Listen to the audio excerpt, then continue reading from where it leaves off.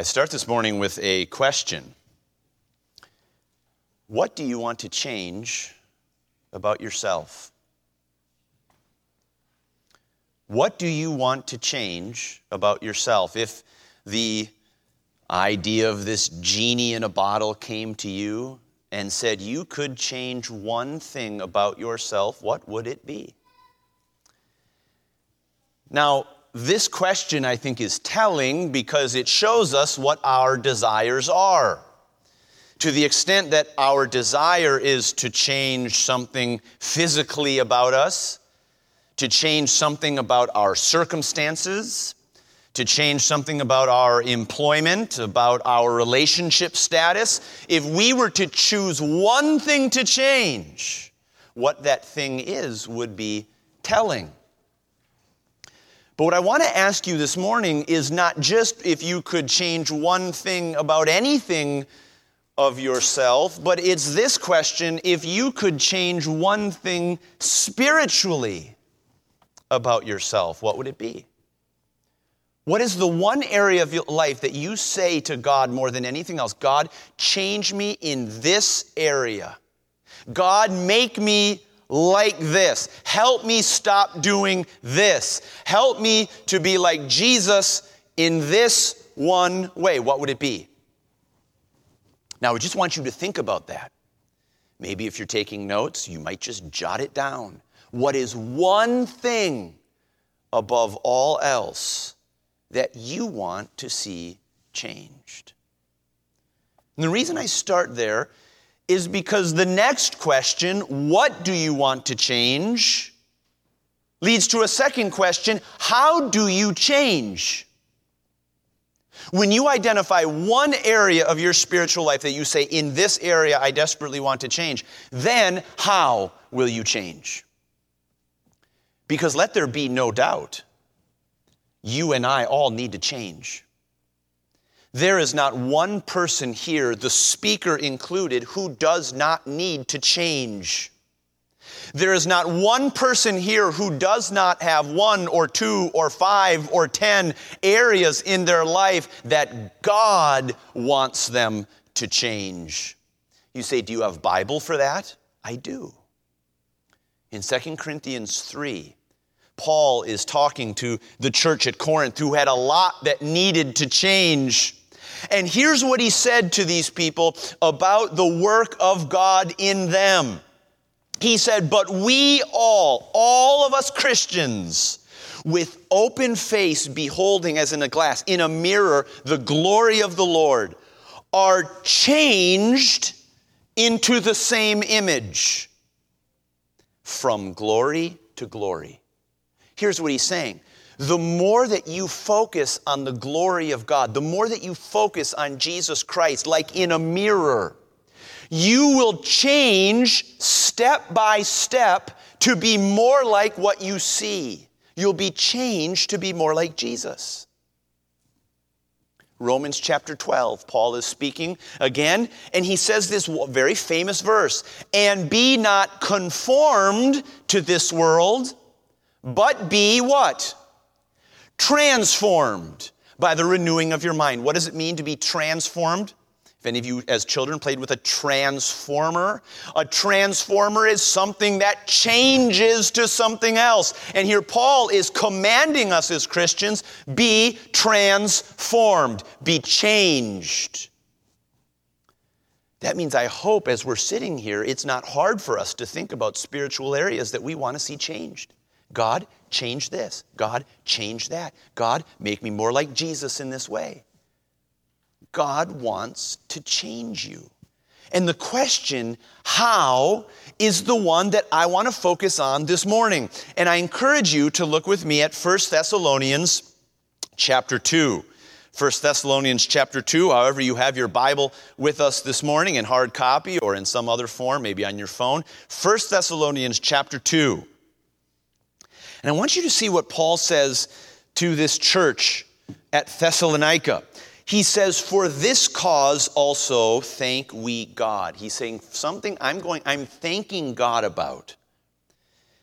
And I do so, he says, without ceasing, Because when you received the word of God, which ye heard of us, ye received it not as the word of men, but as it is in truth, as it actually is, the word of God. Now listen to this next phrase. Which effectually worketh, which effectually works also in you that believe.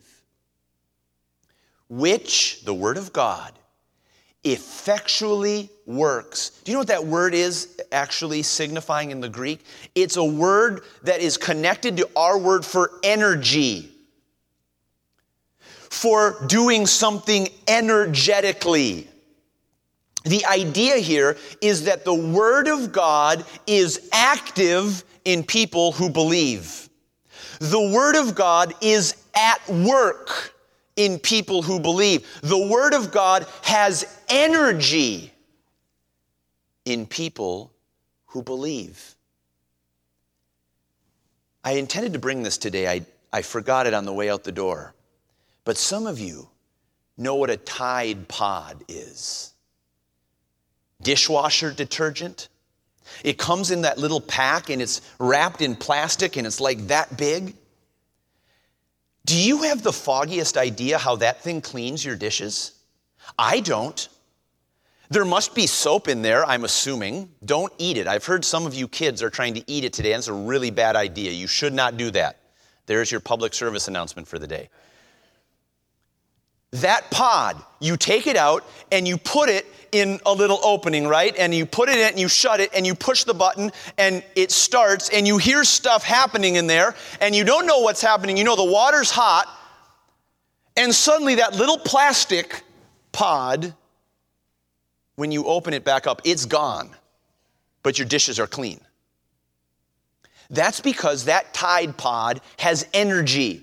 It is at work. It has power to change your dishes from dirty dishes to clean dishes. And the simple point I want to make and drive home for us today is that the Word of God, like a Tide Pod, when it goes in those who believe, it starts changing you. It is at work, just like it was in the Thessalonians, and just like it can be this week in you. The title of our message this morning is simply The Word at Work. The Word at work.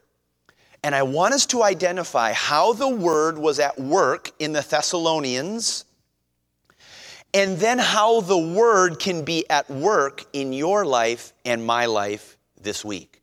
So let's look here at verse number 13 in a broader context for this passage, and then I think we'll be ready to start applying it for ourselves. Who were the Thessalonians? The Thessalonians were people in an ancient city called Thessalonica. Thessalonica was in the region of Macedonia. In Macedonia was a Roman colony. Thessalonica was a Roman colony, and it was a really influential one. You could think of it as being like the capital city of that entire region. It would be like St. Paul is to the city of Minneapolis. It was a significant city. In fact, I read one commentator that suggested at Paul's time, there would have been 200,000 people in this city. And in fact, we read in Acts chapter 17, you can just make a little margin note in your Bible if you want to read more about how the gospel came to Thessalonica. You go to the very beginning of Acts 17, and Paul came there. And he went there on one of his missionary journeys, and he started preaching the gospel. And he went first to the synagogue where the Jewish people were there. And he started reasoning from the Old Testament that Jesus was the Messiah and that they needed to be saved and accept him. And some of them did. But here's the problem. The other ones who rejected it got really upset. And they came after Paul and started harassing him and started persecuting him and the people that were with him. So much so that Paul and his friends fled. They had to leave Thessalonica. But nonetheless, the Word of God took root there. These people got saved. A church started there. And so now Paul is writing a letter to these people that he had led to Jesus, that he had preached the gospel to and seen them get saved. And he's encouraging them in their faith. So that's the context we see here. And in chapter 2 of 1 Thessalonians, the first epistle that he wrote to this church at Thessalonica, he's recounting for them how he presented the gospel to them. Notice what he says in verse 1. He says, yourselves, brethren, you yourselves know that our entrance in unto you, it was not in vain. Because the word was at work in you. Now go ahead to verse number 13. And now thinking back to that day when the gospel first came into them, he said, we thank God without ceasing because when ye received the word of God, which ye heard of us, we preached it, you heard it. You received it not as the word of man. You didn't receive it just like people were speaking to you. You received it as it is in truth, the word of God, like God was speaking to you. You see the difference there. We receive words from some people and we say, these are human words. I'm just going to weigh them. No, that's not what they did. They heard these words and they said, this is God speaking to us. You received it as it is in truth, the word of God, which effectually worketh also in you that believe. Three things that the Thessalonians were received here that was relevant to them and that will be relevant to us. First of all is the word proclaimed. The word proclaimed. That's our first point this morning. What was this word proclaimed? Now, it was the word preached. It was Paul taking the gospel of Jesus Christ and preaching it to them using the Old Testament scriptures and other of the truth that we see presented in the epistles. Now, let me just pause there for a moment. There are some people who are not so sure about what we're reading today, whether it's the Word of God. I remember someone, one of my friends in college, the guy sang in a choir with me, and I remember him saying, he said, Jesus, he had a lot of really good things to say, but then Paul came and really messed it up. Jesus, we can take what he had to say, but that Paul stuff, that guy really got the message wrong. And that wouldn't be even that uncommon an idea today. Well, that sure is not what the church originally believed. Paul came to them preaching the gospel and proclaimed, this is the word of God, and that's what they taught. In fact, when you read in the book of 2 Peter, you see Peter, the great apostle, the friend of Jesus, referring to what Paul wrote as a scriptures. He says, this teaching, like the other scriptures. He was referring to Paul's writings as scripture even then. So Paul comes to the Thessalonians, he's proclaiming to them the gospel, the word of God, and they're listening to it. Now let me ask you, do you have opportunities to listen to the word of God, to receive the word of God? Yes, not only do you have the chance to come and hear the word of God preached, you have this book. You have something the Thessalonians didn't have. The entire revelation of God. You say, what is the Word of God? What is this Bible that we have in front of us? Let me read for you the very first paragraph in the statement of faith of Straight Gate Church. It's number 1. We believe the scriptures, both Old and New Testaments, to be the verbally inspired Word of God, without error in the original writings, the complete revelation of His will for the salvation of men and the divine and final authority for all Christian faith and life. That is what our church is built on. Here is what we believe. We believe that this book, this Bible, contains 66 books written by different human authors, but ultimately only by one author. We believe these 66 books contain the entire revelation of God to man. We believe that across all of these different human authors, across all of the different genres, the styles of writing, the forms of the books that we read, is one unified message, God's message to man. That's what we believe. Do you believe that? Do you believe these 66 books are God's message to you? How many people today walk around the world saying, I just want to hear from God? And God says, I've already communicated to you. I've already given you the message. If only we could hear what God wants us to do. And God says, I've given it to you. I've given you my message.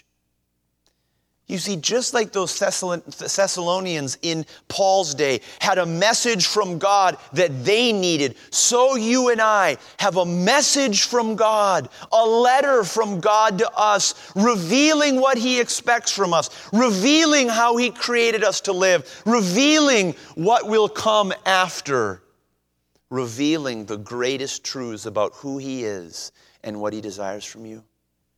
We have no excuse to say, I don't know what God wants. We have no excuse to say, I don't hear from God, because God has given us His message, the Word of God. And that means, secondly, if you'll notice here about the Thessalonians, not only the word that was proclaimed to them, but the word that was received by them. Notice here again in verse 13, Paul is thanking God because they received the word of God, which He heard of us, and they received it not as the word of men, but as the word of God. Now let's just think about that for a moment. What would it mean to receive something not as the word of man, but the word of God? Here's what it means. It means receiving something as authoritative. So what is something that is authoritative? It is something that has authority. Now, I want you to imagine that if a human agency, maybe your government, maybe some other person, maybe your medical doctor, maybe some other person, gives you a piece of advice. You have received the word of a man, of a human being.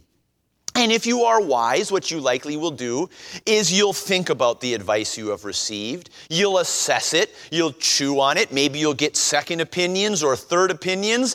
And you ultimately will chart a course of whether you are going to take the advice or whether you are not going to take it. You are receiving it not as authoritative, but as something to be investigated, as something to be analyzed, and ultimately something that you have a choice to receive or not. In other words, you are the judge of the words that you have just received. That is how we receive, generally speaking, the word of men. But what about the word of God? What about God's message to you, the one who is the judge of everything, the one who made you, the one whose breath He controls, the one who is holding together the entire universe by the word of His power? What authority does His word have? It was His word at the beginning that said, "Let there be light," and immediately there was light. It is at His word that everything is held together. It is at His word that everything will come to its final completion. What authority does His word have? When Paul says you received it as the word of God, he meant you received it as the final authority, period, end of story. That's what he means. Someone has said, God said it, and that settles it. Is that your approach to the Word of God? If God said it, that settles it. It's the Word of God. You see, friends, I would just suggest for you this morning that this is one of the fundamental divides in terms of the spiritual health of a Christian or a professing Christian. It is whether they receive the Word of God as the Word of men or as the Word of God. You say, what does that mean? There are two different ways of approaching the Bible. One is that you are the judge of the Bible, and you manipulate it to say what you want it to say. The second way of relating to the Word of God is that the Word of God judges you, and you do not try to make it say what you want it to say. You simply allow it to say what it says, and you conform your life to it. It shows whether you are atop the Word of God, looking down on it, putting your judgment on it, or whether you are coming below it, underneath it, and allowing it to speak clearly and change you and affect the way that you live. And that will have all the difference in the way that you relate to God and the health of your spiritual life. Are you receiving it as the word of men or as the word of God?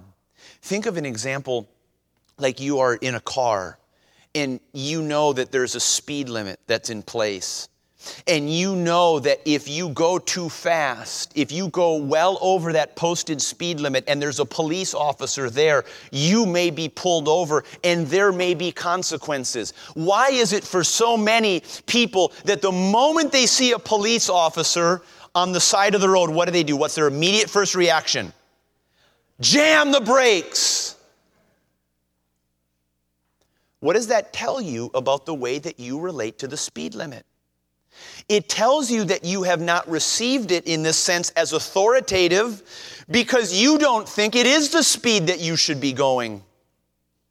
What it tells you is that your relationship to the speed limit is only if you think it's going to get you caught, only if it's going to have consequences for you, and so you slam on the brakes whenever you see a police officer because you don't want to get caught. Friends, when we relate to the Word of God like that, we're relating it to it like the word of men. God, I know what you say in this book. I know how you say I ought to live my life. I know this behavior is against what you say, but God, I'm going to do it as long as I don't think it's really going to have consequences. No, friends. The way that you and I are called to relate to the Word of God is simply to say, if God settles it, said it, that settles it. That's it. The final authority is Him, and I will submit to what He said. Just picture these Thessalonians. These people who received this word that Paul had said. How many different religious philosophies had they heard? How many different religious theories that we heard? In fact, in chapter 1, we learned that these people were idol worshipers. Paul said, you turned from idols to serve the living God. They were pagans. But they heard Paul come in preaching and they said, this is from God, and that settles it. And friends, may we as Christians have the exact same approach to the word, to simply embrace what it says, not try to manipulate it to say what we want it to say, but simply to receive it for our benefit. There's one other thing that I want us to see here about the way the Thessalonians embraced the word. Notice again in verse 13. He says, for this cause also thank we God, because when ye received the word of God, ye received it not as the word of man. Do you know, in the original Greek, Paul is using two different Greek words that are both translated received. You received the word of God, that's one Greek word, and you received it, there's another Greek word, as the word of God. You say, well, what does that matter? Because when he says the first word, receive, that's a Greek word that just means to just basically hear it, to take it into our ears. The second Greek word that he uses is one that effectively means this. You take it into your heart. You embrace it. You welcome it. In fact, you could translate it, you accepted it. What's the difference? It's the difference if I meet you on the street and I give you a handshake, a formal greeting that says, nice to see you. That's friendly, just like it's friendly for you to sit here and hear the word that I'm saying. It's another thing if I come to you on the street and I give you a hug. I embrace you. That's different than a handshake. It's the acceptance of your person. It is a welcoming to you that is a deeper connection than just a handshake. And some of us are used to hearing the word and receiving it like a handshake. Thank you for that piece of information to me, God. And God wants you to give it an embrace. He wants you to accept His word, as one commentator says, not just the hearing of the ear, but the hearing of your heart. You, Paul says, received the word. Now, do you know what this is? This ultimately is an action of faith. Did you notice what he says here at the end of verse 13? The word of God effectually works in you that believe.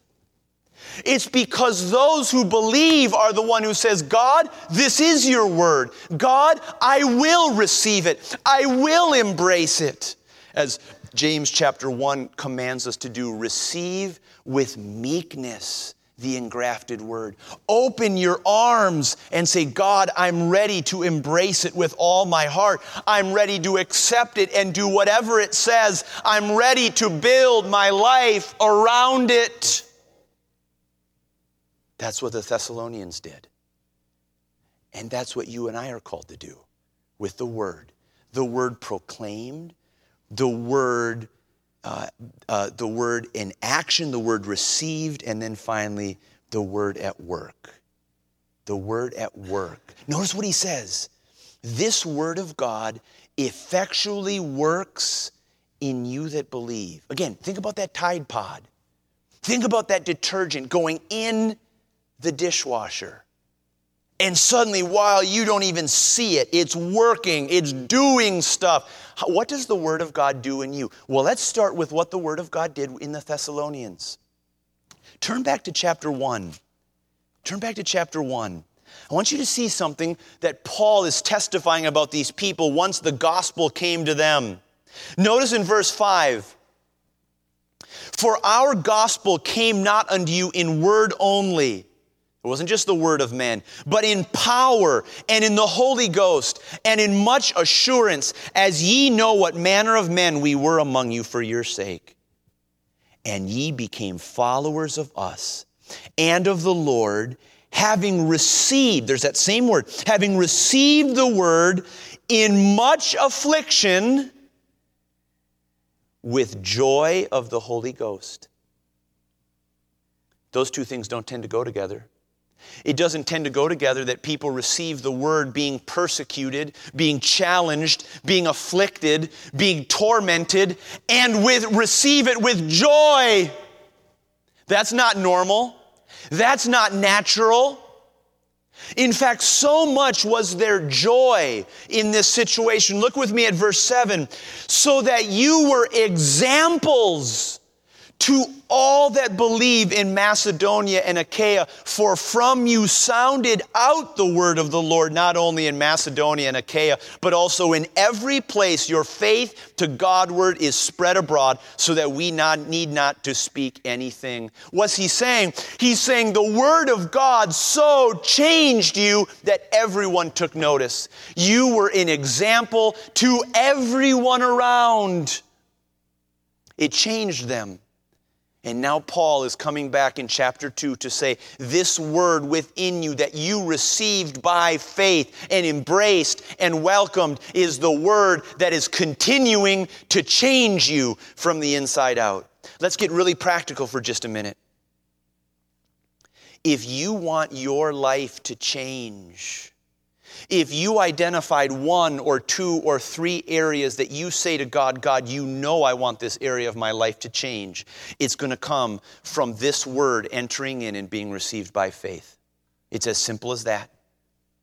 What is going to change you in the areas that you need to be changed in? It's going to be when, like that dish detergent, the Word of God enters in and mixes with your faith, like that hot water being sprayed across all those dishes, being mixed with your reception of faith. And it'll start working. It'll start working. It'll start changing the way you think about things. It'll start changing the way you perceive things. It'll start changing the way you act on things. How does the Word of God do this? In Hebrews chapter 4,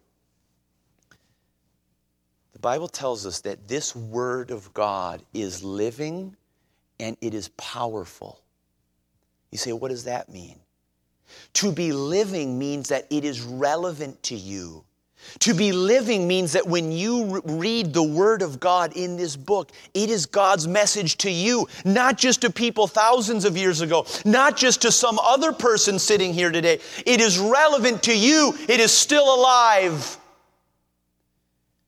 And for it to be powerful means that everything that God commands you to do by His Word in this book, that Word gives you power to do.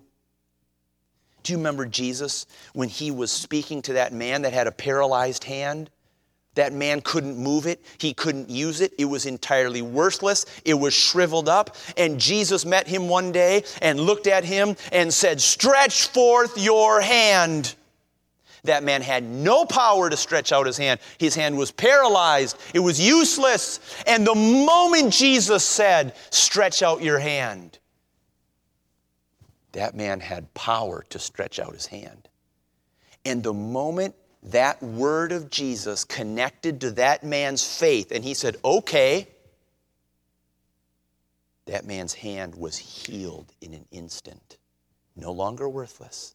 No longer without any function. What am I saying? I'm saying that the Word of God brings the power of God to accomplish what God wants it to do in your life.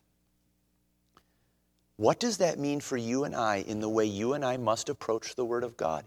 It means that we must receive it. It means that we must welcome it. It means that we must invest in it. You see, why don't our lives change more?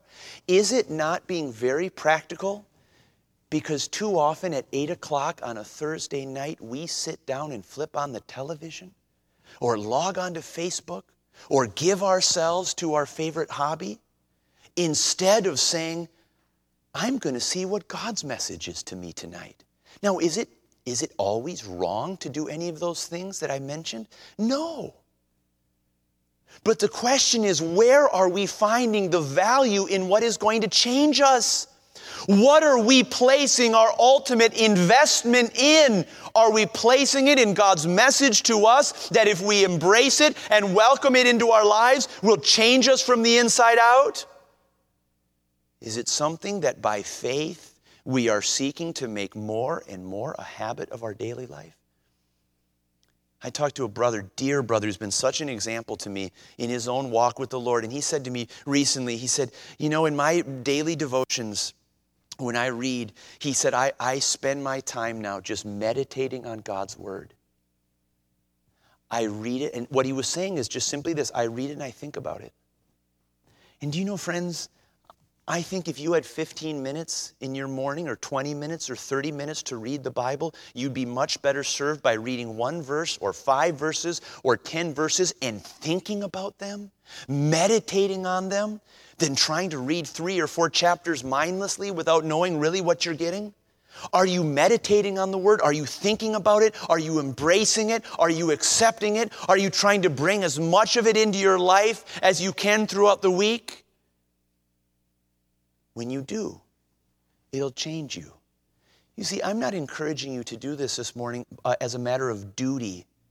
I'm not trying to guilt trip you. I'm not trying to say, you know what, you just need to put on the timer for 30 minutes every day. What I'm doing is I'm appealing to your faith this morning. I'm saying God wants to change you. God wants to change the areas of your life that you want to change. He wants you to make you more like Jesus. And He's given you the power to do that.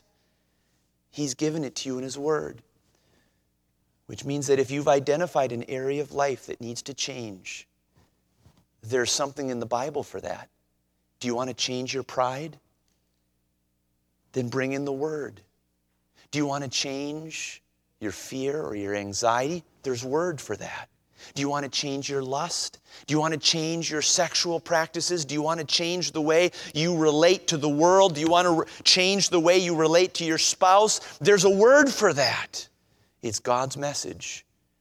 And when we receive it as the Word of God by faith, when we bring it in to our lives, it'll change us, because that Word is at work in the lives of those who believe. Friends, what's your relationship like to God's message to you?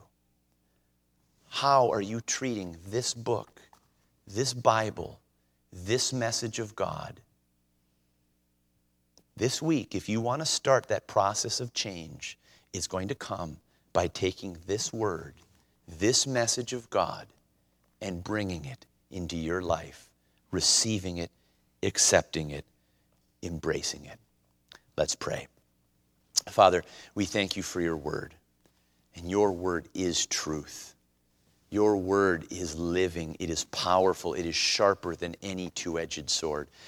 Jesus told us that the words that he speaks to us are spirit and they are life. They are life. And when we bring these life-giving words into our heart, when we embrace them by faith, they begin to change us. Father, I pray, would you help us to be honest with you this morning about what needs to change?